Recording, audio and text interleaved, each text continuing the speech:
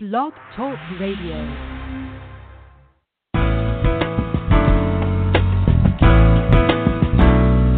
Welcome to Marnie's Friends, the online training show where experts share insights into aspects of life and leadership that take you from surviving to thriving ASAP. Right now, you are about to discover practical, doable success strategies to shorten your learning curve, increase your productivity, and skyrocket your delight in life. Be sure to thank today's guests by sharing this program via your favorite social media outlets and swing by Marnie.com and give me a shout out too.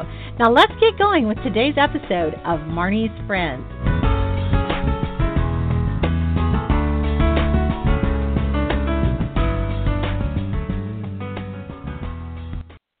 Welcome. This is Marnie Swedberg. Welcome to another edition of Marnie's Friends, and we are excited today to be talking about love, and love is what makes the world go around.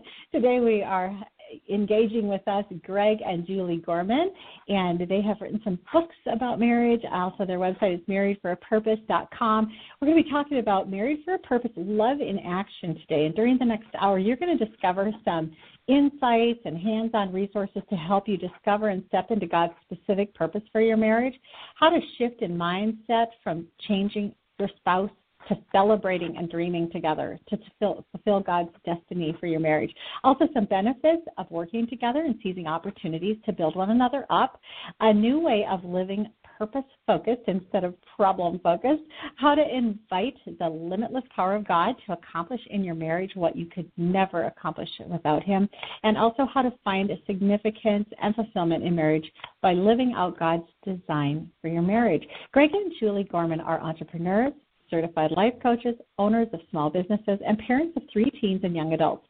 When first married, struggles of everyday life and busyness divided them.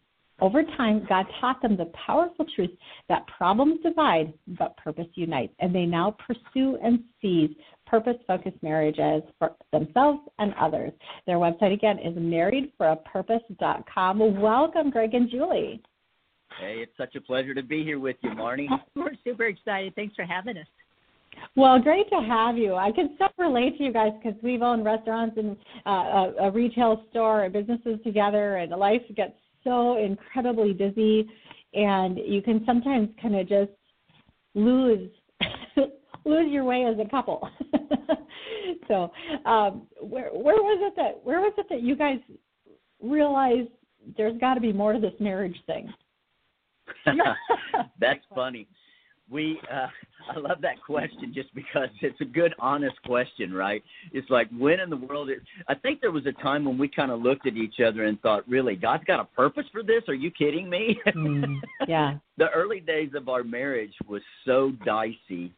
And what we found is that we spent a lot of time really focusing on all of our shortcomings, not only, me focusing on Julie's shortcomings, but Julie focusing on my shortcomings, and then us together focusing on our shortcomings as a couple. And we just realized that there was a little bit different idea that God had in mind for us. I think that it's good for all of us to be reminded from time to time that God takes pleasure when we have joy, and He certainly takes pleasure when we as a couple have joy together. Mm-hmm. Yeah, what we realized is that a lot of times in our society, even well-intending people, right, when people go to get counseling, they tend to be focusing on an issue or a problem. And what we realized, Marnie, is the more that we concentrated on our issues or our problems, the bigger they became. It's kind of like when David stood before Goliath, right? Goliath was big, mean, and ugly. There's no question about that. But the difference that David had over all of the other Israelite army was that he stopped focusing on Goliath's size and remembered God's size. And that's where, for Greg and I, when we began to welcome God's purpose in our marriage instead of focusing on all of our issues or our problems, man, life took place. Really did. That's really beautiful. And I agree with you that a lot of times we do get all hung up on the issues, this little difference of opinion or this challenge that we have, instead of going down to the deeper level of the foundation where our hope and where our joy comes from in the marriage. Yeah, I love that. You guys have come today prepared to share some insights and hands-on resources that can help us discover and step into God's specific purpose for our marriage, no matter if it's at the beginning, if it's been through the war, at the end. Right. Oh, go ahead and share some of those. One of the best things that any couple can truly ask themselves is, what is it that we really want? I think that we get lost sometimes in, what is God's purpose for us? And that can be really overwhelming. But when we just stop and pause long enough, and again, under God's authority, of course, God's not going to tell us to do something that's contrary to his word. He's never going to call us to contradict his character. But as we have those things in place, one of the best questions that a couple can begin to ask is, what is it that we want? What is our desired outcome? And if we stop and pause on that singular question and really get to the root of what we desire that we share in common, that's when we have life, and that's when we have the ability to pull in the same direction. Absolutely. And as Julie iterated there, Marnie, one of the things that, quite honestly, even we struggled with as we started contemplating this idea, God probably had something bigger in mind when we came together, other than the fact that I just thought she was hot, So with that in mind, as we dug into Scripture and really began to think and ask God and welcome him to speak into our lives, and why in the world are we together anyway? What really? God is a purposeful God.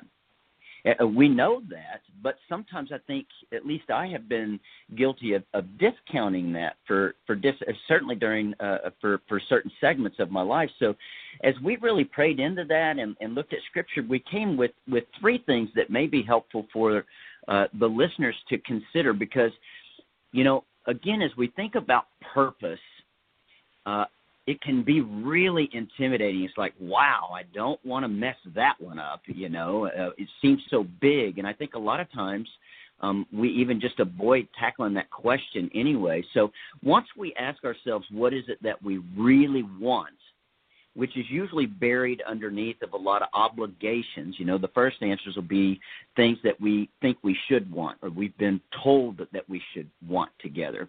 And we'll try to over-spiritualize it. But there are three things beyond that we've found are applicable to every single marriage as it applies to purpose. And the first one is just simply to make God known. So the purpose for all marriages, all Christian marriages for sure, are to simply make God known.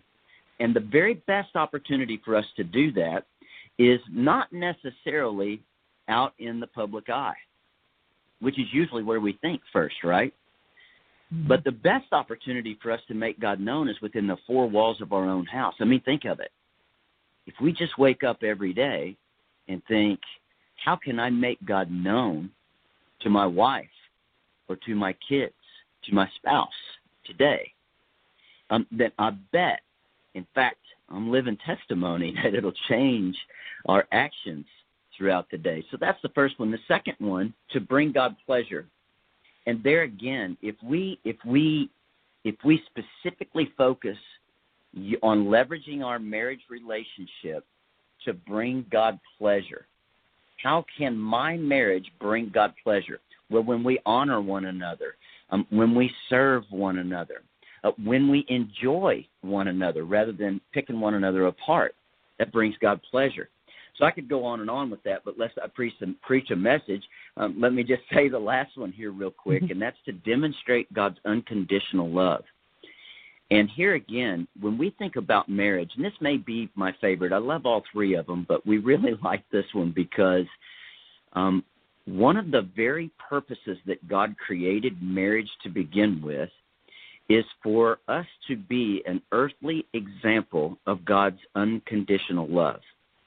And Lord knows we have plenty of opportunity to demonstrate it or not inside of our marriage relationship, because we get to see each other in our A game and our, well, not so much A game, right? And so to be able to demonstrate and be an earthly demonstration of God's unconditional love, what a great purpose for us all to realistically begin to live out on a day-to-day basis in our marriage and with our marriage relationship. That's so beautiful. I liked when you started talking about it, what do we really want, and what do we really want that we share in common and that we couldn't do apart. Those are, that's like, two bookends to hold it together, kind of the thing that God is calling us to do in our marriages. That's so beautiful. Julie, do you have some thoughts on that? Yeah, one of the things that I really realized is Greg and I are certainly night and day different from one another when it comes to parenting, for example. So let's just get real practical. If we aren't careful, the things like I am a constant encourager, Marnie. I am going to encourage you to death. I'm going to speak life over you almost to a detriment where I'm just going to praise you. And sometimes maybe I'm a little overestimating my praise, where Greg is a person of excellence, and he draws out the very best by demanding performance and the best of the best from you. So sometimes our encouragement and our excellence can conflict with one another. So for us, for example, in parenting, we have to stop and rather than think, well, you're too hard, or maybe Greg's saying you're too soft, and begin to compete or compare with one another or try to change one another, we begin to say, okay, what is it that we both desire? And sometimes we have to go for a long time until we come to a place where we really know exactly what we desire. And for us, for our kids, we know that God has called us to steward them. We agree on that. We know that God has called us to prepare them to be successful in the world, to have them have an intimate relationship with Christ. And what we realize is we need both encouragement and excellence. So we start with that higher vision just in the aspect of parenting. So this is just one segment of our life, one segment of our marriage. And what we desire are kids who love God. We desire to be parents that draw out their best and prepare them to be successful. And as we start with that, what we've learned to do is to parent from that paradigm where we are encouraging one another to speak words of encouragement, where we're encouraging one another to speak words of excellence. And so that's just, for us, rather than getting, well, you were too hard here, or you're telling him he has to take the trash out again, or to start nitpicking with one another about what we're not doing, we start from the same paradigm of what we do desire, and then we work backwards from there. Well, what do we need to do, or what do we do that have to have kids that love God and are successful in this world? Yeah, it's beautiful. It's beautiful, and I know there's probably somebody listening. Well, what if we don't ever agree on anything? What if we really don't want the same things? Then what? We're going to kind of address that as we keep going through the hour here, but the reality is that if we are partnering with God to begin with, one of the things I love to remind God, as I'm reminding myself, is that he's fighting for my marriage. Because I am married to David Swedberg, that means that God is fighting for my marriage, because he says what God puts together, let no man put asunder. So right. I know that no matter how hard things can get between us, that maybe communication or whatever it is, I know that God is fighting for my marriage. And so when we come back and apply that here too, what do we really want? What we really want, if we're walking with God, is God's will to be done. We know that at the rock bottom basic level, that's really what we're desiring, and then the rest is just logistics, right? Right. Being able to come down and verbalize what can we agree together upon that God is calling us to do. Well, in marriage, of course, there are things that drive us crazy about the other person. And you guys speak to that in Shifting Mindset. So talk about that for a little bit. Well, I think, as we've gone through the years, as I mentioned earlier, the thing about marriage is that if you're looking for an opportunity to tear the other person down, or to belittle them, or to point out their flaws, you're probably going to have plenty of opportunity, because, we we get to see each other at our best and at our worst. And, the reality is that the busyness of life and all the demands of life, and if you have children, then there's that too, and there's finances, and there's always something that needs to be done. And if we're not careful, we can just get in a mindset of what old Zig Ziglar used to call stinking thinking, right? And we've just found that all thought leaders throughout time have agreed on one principle. They've stated it in different ways. King Solomon said that as we think in our hearts, so are we.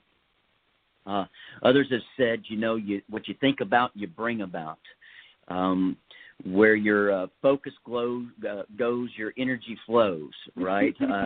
Another way of saying it is you reap what you sow. What you plant, you're going to reap from. And so the bottom line is, and the way we like to say it actually, is you gravitate towards that which you contemplate. And so if all of those different ways of really saying the same thing are true, then it's really important that we focus our attention and harness our thoughts around those things that we want more of, the things that we want to find more of. Any person can find something to tear somebody down about, but, the bottom line is that's not very big of us. And it's not very practical when we really think about it, although I think it's somewhat in our nature. And so what we found really beneficial in our relationship and quite candidly in our life in every segment is to ask ourselves again, starting with that question that Julie mentioned earlier, what do we really want? What do I want to find more of in Julie? What do I want to celebrate? And you know what? It's just as easy and maybe even easier for me to find things that I want to celebrate, that I want to cultivate in her, that I want to speak over her. Speaking life over someone gives life to me. And when we do that inside of our relationship, then it breathes life in our relationship, and the other person reciprocates. And we really begin to live on that higher plane that God's really calling us to, and there's a lot more joy there than tearing each other down. You said something earlier I'd just like to come back to. Do I have time? Mm-hmm, you do. Okay. You mentioned, there's probably somebody that's saying, gosh, what if we don't agree? And I just want to encourage the person who's thinking that there is always common ground to build off of, always common ground to build off of. We may have to take it from a micro view to a 5,000, 10,000, up to 30. Sometimes we've had to go to beyond 50 and on to a 100,000-foot view before we found something that we agreed on, a principle on a higher level. But once we do find that, then we can begin to build on that common ground to build an idea and a plan on how we can actually achieve what it is that we want to achieve together. Beautiful. Well, this is Marnie Swedberg. We're visiting today with Greg and Julie Gorman of marriedforapurpose.com. We're going to take a short break and come right back, talk about some benefits of working together and seizing opportunities to build one another up. We'll be right back.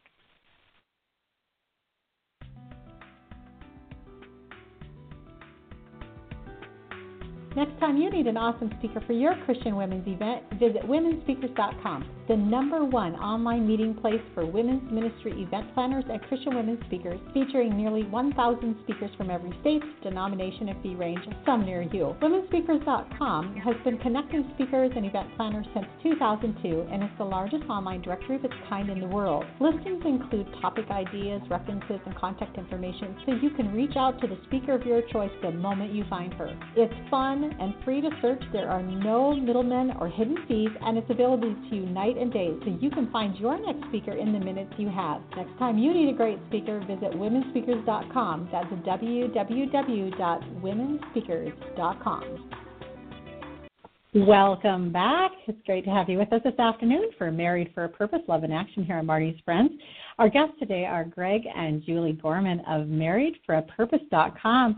We were talking about, right before break, we were talking about shifting our mindset and getting off of the desire to change our spouse in order to make our lives simpler, to celebrating and dreaming together to fulfill God's destiny for marriages.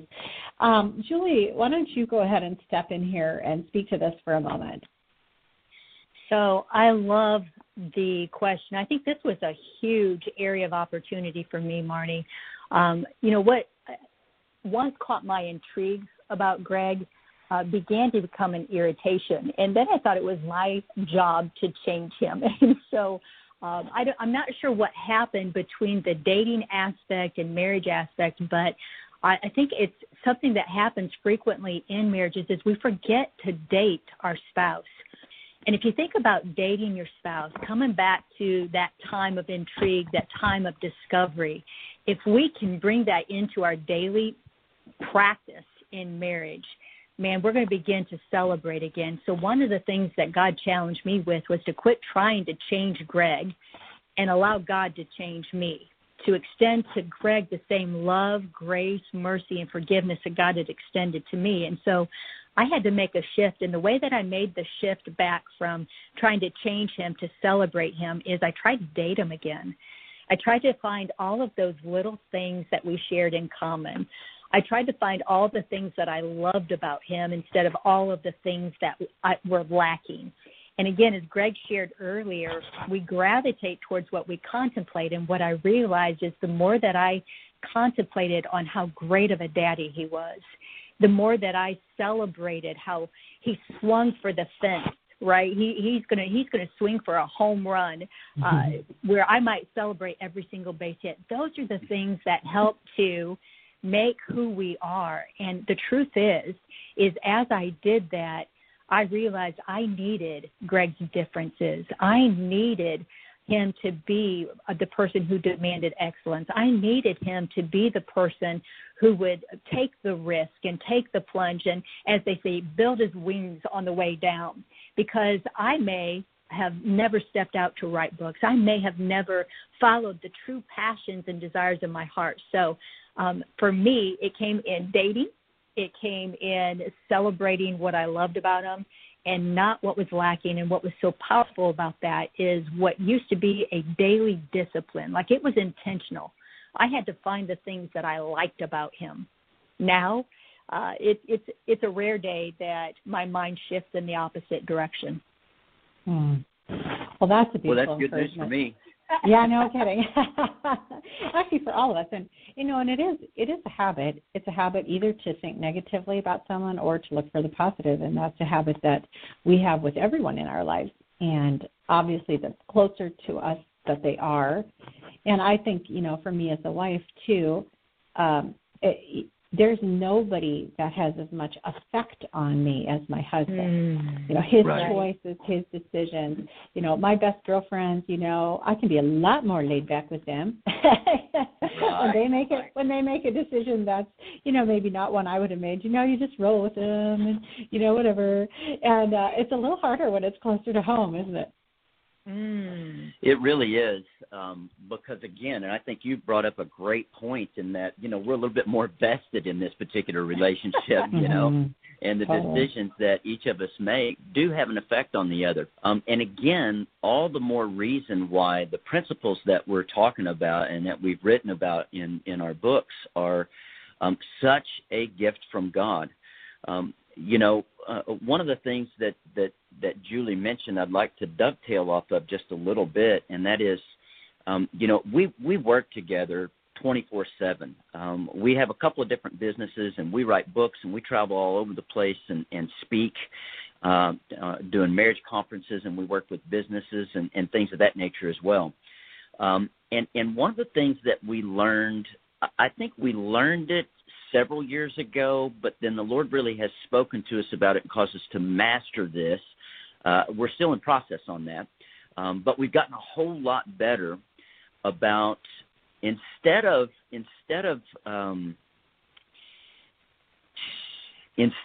tearing each other apart, we literally celebrate our differences.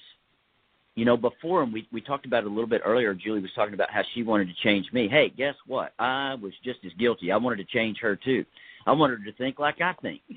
I wanted her to have some of the same passions and such that I do. And although we share some of those things, the great thing about our relationship, and any relationship for that matter, are the areas that we're actually different. And if you take a ball team, for the guys that are listening, and maybe the gals too, I don't know, but any good team is not one-dimensional. In other words, you know, if everybody was great at throwing the ball, we'd have a terrible football team.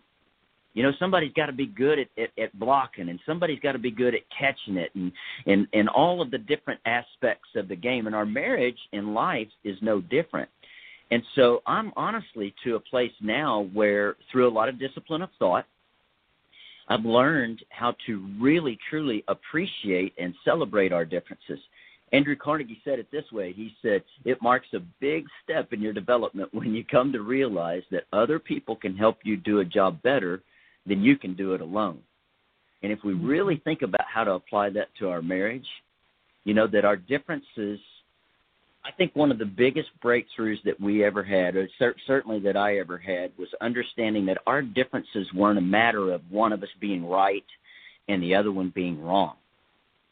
It's just a matter of learning how to leverage those differences so that we can actually utilize those differences to become better and to have a more well-rounded household, if that makes sense.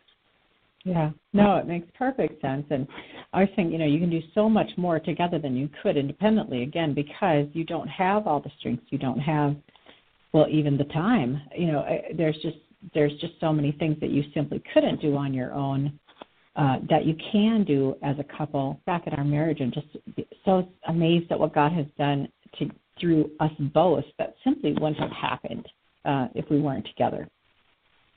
Right. So one of the things that you guys talk about is the compare and compete, the compare and compete struggle that sometimes we get into as a couple. And it seems to me, in observing, that I know some very competitive women, but for the most part, it seems like that's coming through on the guy's side a little bit more strongly than on the gal's side. Julie, what do you think? Oh, well, I can speak for our marriage. There are times, I guess, Marnie, that as we are ministering together, people unintentionally actually pin us against one another. So the comparison and competition, I think it's kind of human tendency. I don't know if it's a male-female thing, as much as, you know, for females, we may look at one another and think, oh, I wish I had long hair like that, or I wish my eyes were that color, or, man, I wish I had that position. But I've found that even for Greg and I in our relationship, there are times where I got to the point where I valued his gifts so much that I started to diminish my own. I started thinking, wow, I wish I could address the elephant in the room. You know, why do I always have to just practice praise and be the one who's always speaking life? I wish I commanded attention, or I wish I demanded, you know, attention when I walked into a room, like Greg just commands a presence. I wish I was as engaging and the life of the party like him. I'm going to be the one who's just hugging you over in the corner when you're going through a tough time. I wish I could, right? And so what happens, I think, male, female, I'm not sure where that falls, but if we fall into that trap where we begin to either diminish our worth or elevate our worth and think we're superior, we run into that's where that competition comes in, and we impede God's mission. And that's one of the reasons why we spend the first 3 chapters of Two Are Better Than One laying the foundation, because that's where, if we find ourselves in that comparison, if we find ourselves competing, how do we break that habit? And the way we break that habit is to come back to the fundamentals. Anytime something's broken, it's because we've missed a basic in life. And so those 3 basics, again, are to make God known. Well, if my heart vision and my heart mission is to make God known, then I'm not concerned with who gets the glory in it. I'm not concerned with who gets the attention. My heart then, I'm not comparing or competing. It's just, what part do I have to play, because I want to make you known. If my heart's pleasure is to bring God pleasure, and I realize that all things are created for him and through him and exist for him, then again, it gets my heart in a posture. If my heart ambition, again, is to demonstrate unconditional love, then I began to realize, oh, you know what? I've kind of gotten nitpicky again. I'm not celebrating. I'm actually trying to change, or I'm comparing my worth and questioning why. It's kind of like where God says in Scripture, can the clay say to the potter, why have you made me like this? Instead, it positions my heart in a posture of being able to be a helpmate and not to compete or to compare, but just to celebrate the design and celebrate how God created me to be. You know what? Let me speak to that just a little bit too, from a guy's perspective, I suppose. You know what? When you asked that question, there were a couple of different times in my life that came to mind, and one of them was when I was working for a employer that he's a little bit of a glory hound. You know, he take credit for what we did, and just wasn't the easiest person to work with. And I learned something during that season. God really spoke to my heart and gave me this principle that my job was to make him look like a superhero. He's the leader. You know, he's the one. He is in the appointed seat. And my job as an employee is always to make the employer look as good as I can. And so if he takes glory, that's all good. And so where that applies is I can remember a particular season in our life where, again, as Julie mentioned, we were in sales at the time. And if one of us was doing one thing a little better than the other, then folks were like, oh, why aren't you doing such and such, right? And as they did that, it would spark jealousy in one another. Like I'd find myself being jealous of Julie. I'd be like, well, because I'm doing blah, blah, blah, blah, blah, right? But again, God leveraged what I learned about serving my employer in my relationship. And so today, and there's been, lots of years of practice here again, and I won't say that we have this down perfect, but I think we're about 98 to 99. I'll give ourselves the benefit of the doubt and say 98 to 99% of the way there, right? And that is that really my job, Marnie, is to make her look as good as I possibly can. So I have no interest in competing with her. What I want is I want her to be the star of the show. I want her to be in the limelight. I want her to be the one that gets the accolades. What kind of husband wouldn't want that for his wife? In my opinion, not a very good one. That's beautiful. Just saying. Yeah, no, that's really beautiful, and it's just a good call to analysis too. Look at what we're doing. Is this actually making my spouse look like a superhero, or what is it doing to the marriage? What is it doing to my partner? I love that. Well, this is Marnie Swedberg. We're having fun this afternoon with Greg and Julie Gorman from marriedforapurpose.com. We're going to come right back, talk about a new way of living purpose-focused, not problem-focused, and also how to invite the limitless power of God into your marriage. We'll be right back. What Bible study book are you going to do next? Join us for the online Bible Study Expo to meet the authors of this year's most recent Bible study books for women. You'll hear the stories behind each book, learn details about the studies, including how many weeks each is, how much study time is required, and things like that. Plus have the opportunity to win free Bible study book being given away every 20 minutes all afternoon. It's 100% free and online at BibleStudyExpo.com. That's www.BibleStudyExpo.com. Welcome back. This is Marnie. You're joining us at Marnie's Friends. Happy to have you with us today. We're talking about love in action and Married for a Purpose, and our guests are Greg and Julie Gorman of marriedforapurpose.com. You guys, thanks for being here, and love what you're doing for couples around the country and the world. Thank you. Thanks so much for having us again. We're having a blast with you. You're great. Good. Good. Okay, so let's talk about how to get purpose-focused instead of problem-focused. We've touched on it earlier in the hour, but let's kind of dive down into this one right now, because honestly, when we're going through the day and it's really busy and things are just hitting us, we pretty much are problem-focused, and we're just trying to make it through, right? So how do we step back and actually get a little more perspective on things? So I love this question because this is the day in, day out, and at any given moment we can find ourselves living into our problems instead of living into God's purpose. And what we found, whether in business partnerships, interpersonal friendships, or our marriage relationship, one of the things, the way that we govern our actions is with this single, simple checkpoint, and that is, do we want to be right or do we want to unite?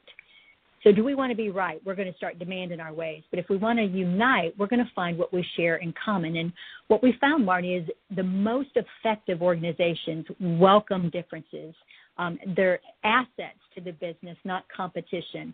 The best businesses or the strongest churches build upon core values, and they move towards a desired outcome, rather than meandering around all the details of what's wrong or what the issue or the problem is. And so the same thing applies to our relationship.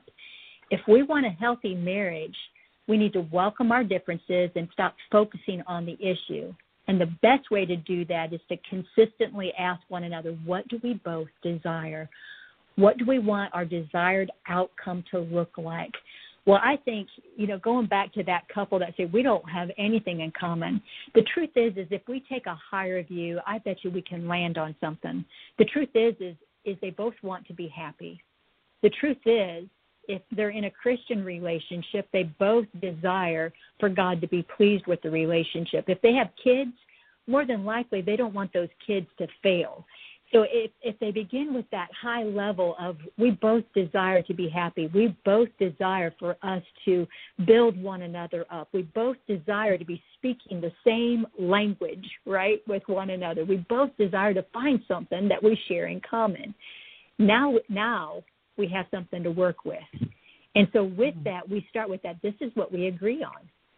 And then we work from that place of okay, if we could truly live into the vision that God desires for our marriage, what does that look like? And we just start dreaming. We don't edit that. We begin to write out everything that we both desire and love and would love for our relationship. That becomes kind of the center post for us to live into. And once we have that vision, instead of asking, oh my gosh, how in the world do we get there? We begin to ask, how did we get here? We live in that moment. We live in the vision that God has for us as a couple. And the energy of that, rather than, oh my goodness, how do we get there, to how did we get here? God, unbound, right? He sees time completely different than us. So when he whispered promises to us in the past, he already saw them in their full fulfillment. When he brought us together as a married couple, he held a vision for us as a couple. So when we invite him, God, what is it that you desire?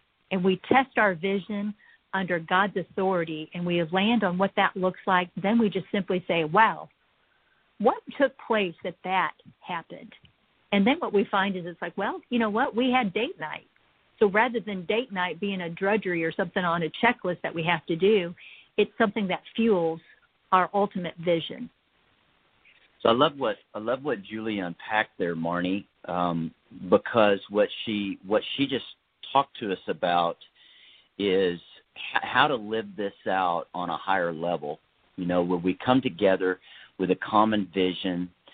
We dream about that together. We use the theater of our mind, our God-given gift of imagination, to go there, and then figure out a pathway of what do we need to do right now in order to achieve that.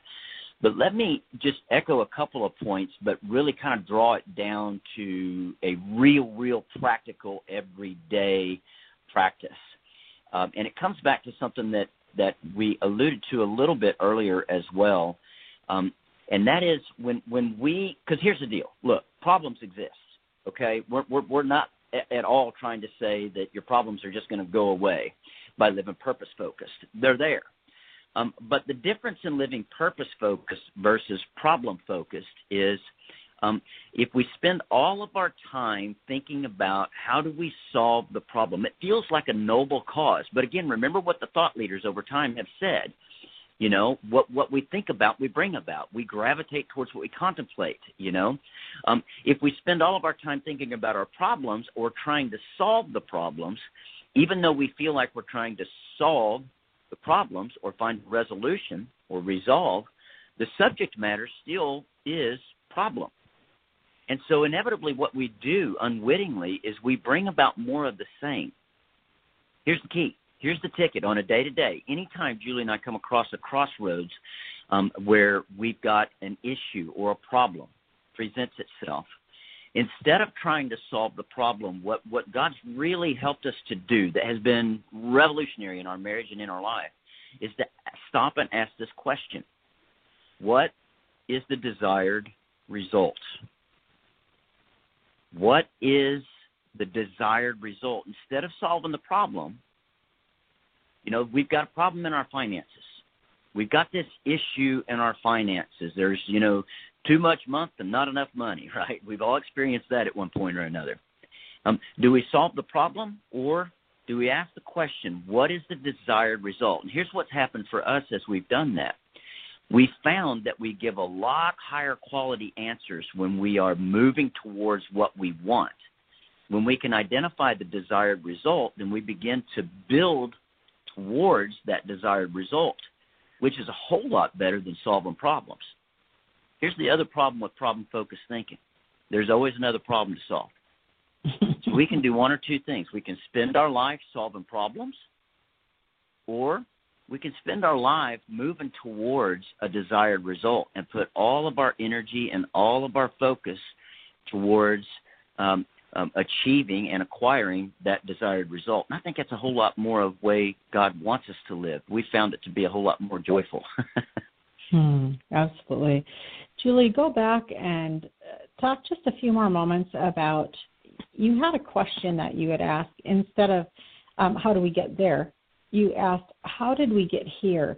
And at what point is that a useful question? How do you use that question? You know, I think that the moment that we take the time to our marriages, right, when we come back and we say, God, you put us together for a reason. Show us the purpose for our unity. Show us the purpose for our marriage. And we invite that higher level. What happens, Marnie, is when we land on that, and we actually spend probably about 7 chapters of the 2 are better than one, God has a purpose for your marriage, outlining specifically, taking couples through the things that we're talking. So there's a lot of hands-on resources. There's lots of quizzes. There's an entire process of getting into that place where we land on a singular vision that God has for us. And when we've tested that vision with His Word, when we've tested that vision with His character, when it resonates with both of us, it doesn't matter the circumstances. Again, coming back to the life of David, and when he stood before Goliath was big, mean, and ugly. But what David realized is Israel was meant to rule, not to be ruled.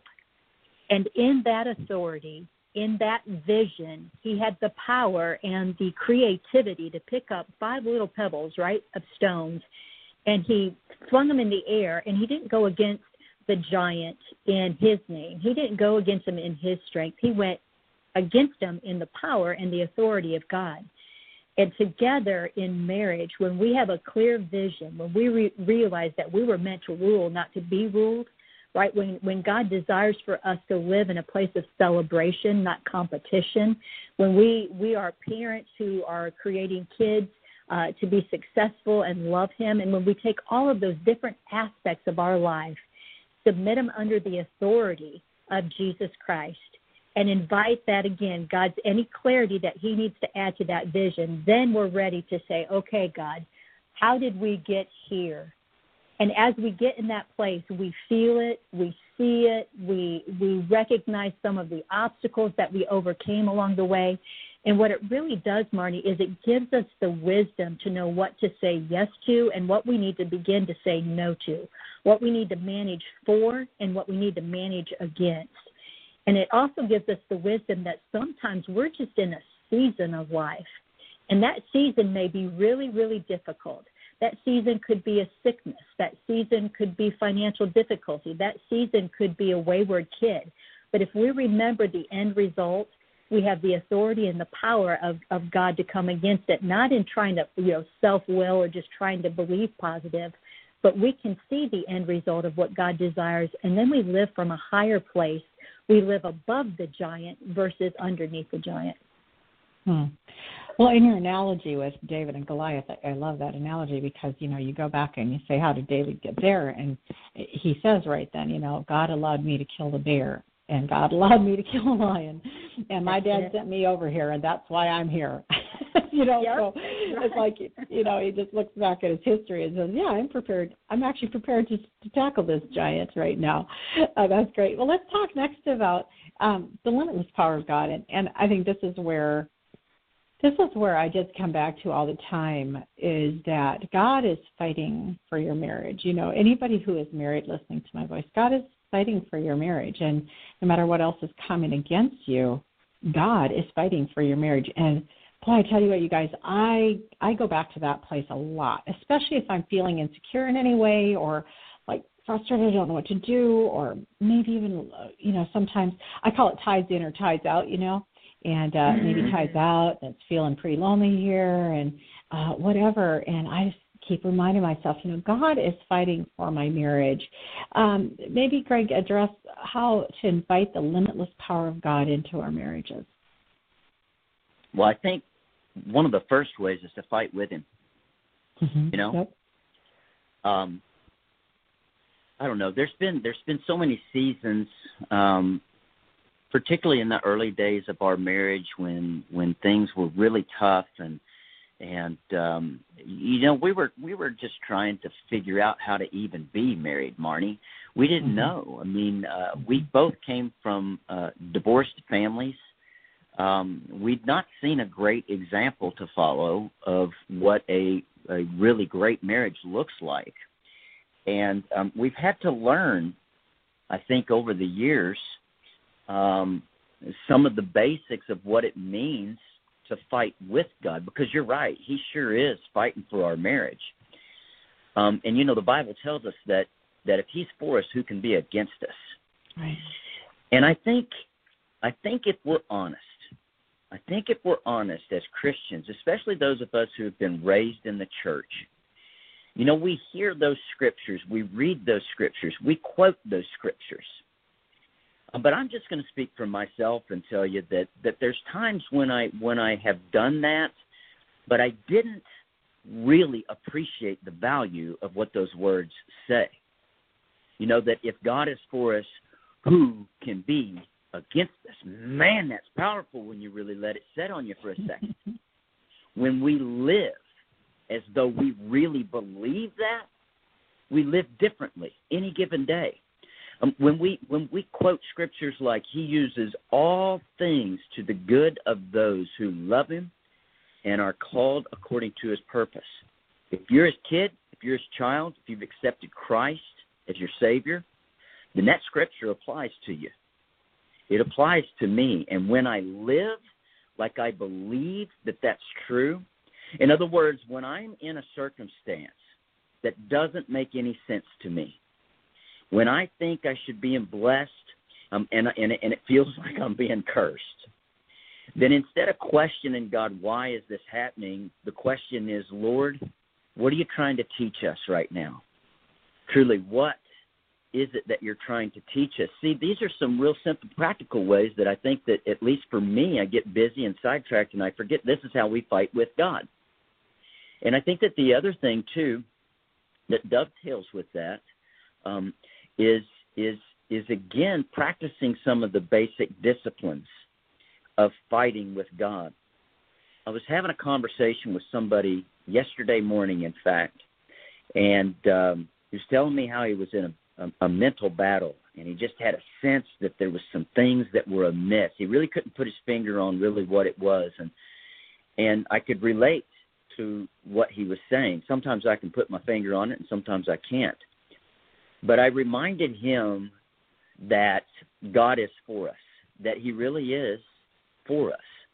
And I reminded him that we have to fight with God by getting control of our thoughts and pondering on the good things that Paul reminded us to think on these things, what's good, what's noble, right?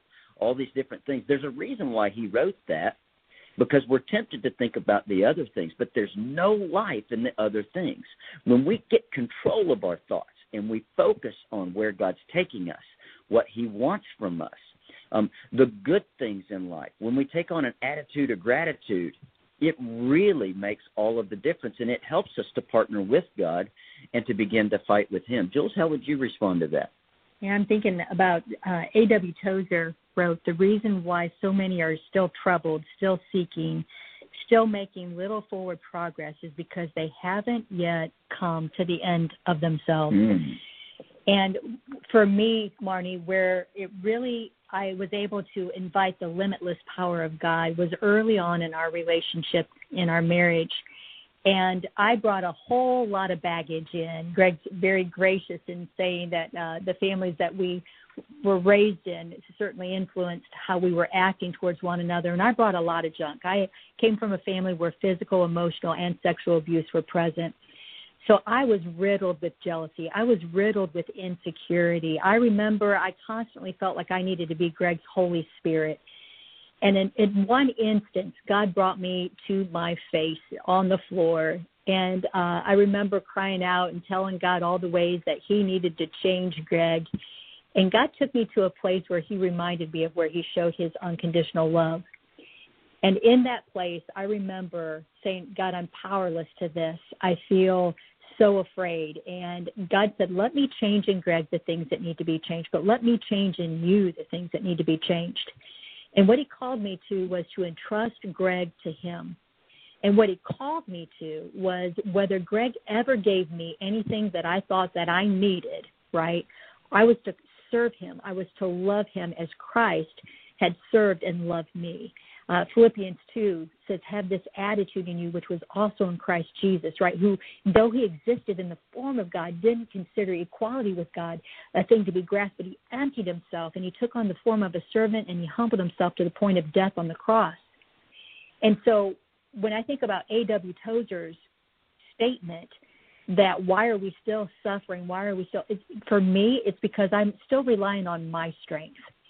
And so when I get to that point where I'm either fearful or frustrated or overwhelmed or wondering how are we going to, and I start having all those questions, I remember to remember who God is and to remember what he's promised. I remember to relinquish my rights and to do the right thing regardless of another person's action. And in that, what I do is I invite the limitless power of God to defend me. I invite the limitless power of God to change me and to change the way that I'm thinking. And again, what it does is it positions me to remember, ultimately, I'm not here to be served. I'm here to serve. I'm here to demonstrate the love of God. I'm here to bring him pleasure. I'm here to make him known. And the limitless power of God begins to change me and change my attitude. And that means regardless of whether my outcome or my circumstances change or not, the posture of my heart brings me joy. The posture of my heart brings me strength. Beautiful. This is Marnie Swedberg. We're visiting today with Greg and Julie Gorman of MarriedForAPurpose.com. Don't go away. We're going to come right back and talk about how to find significance and fulfillment in your marriage, even if right now you can't imagine that possible. We'll be right back.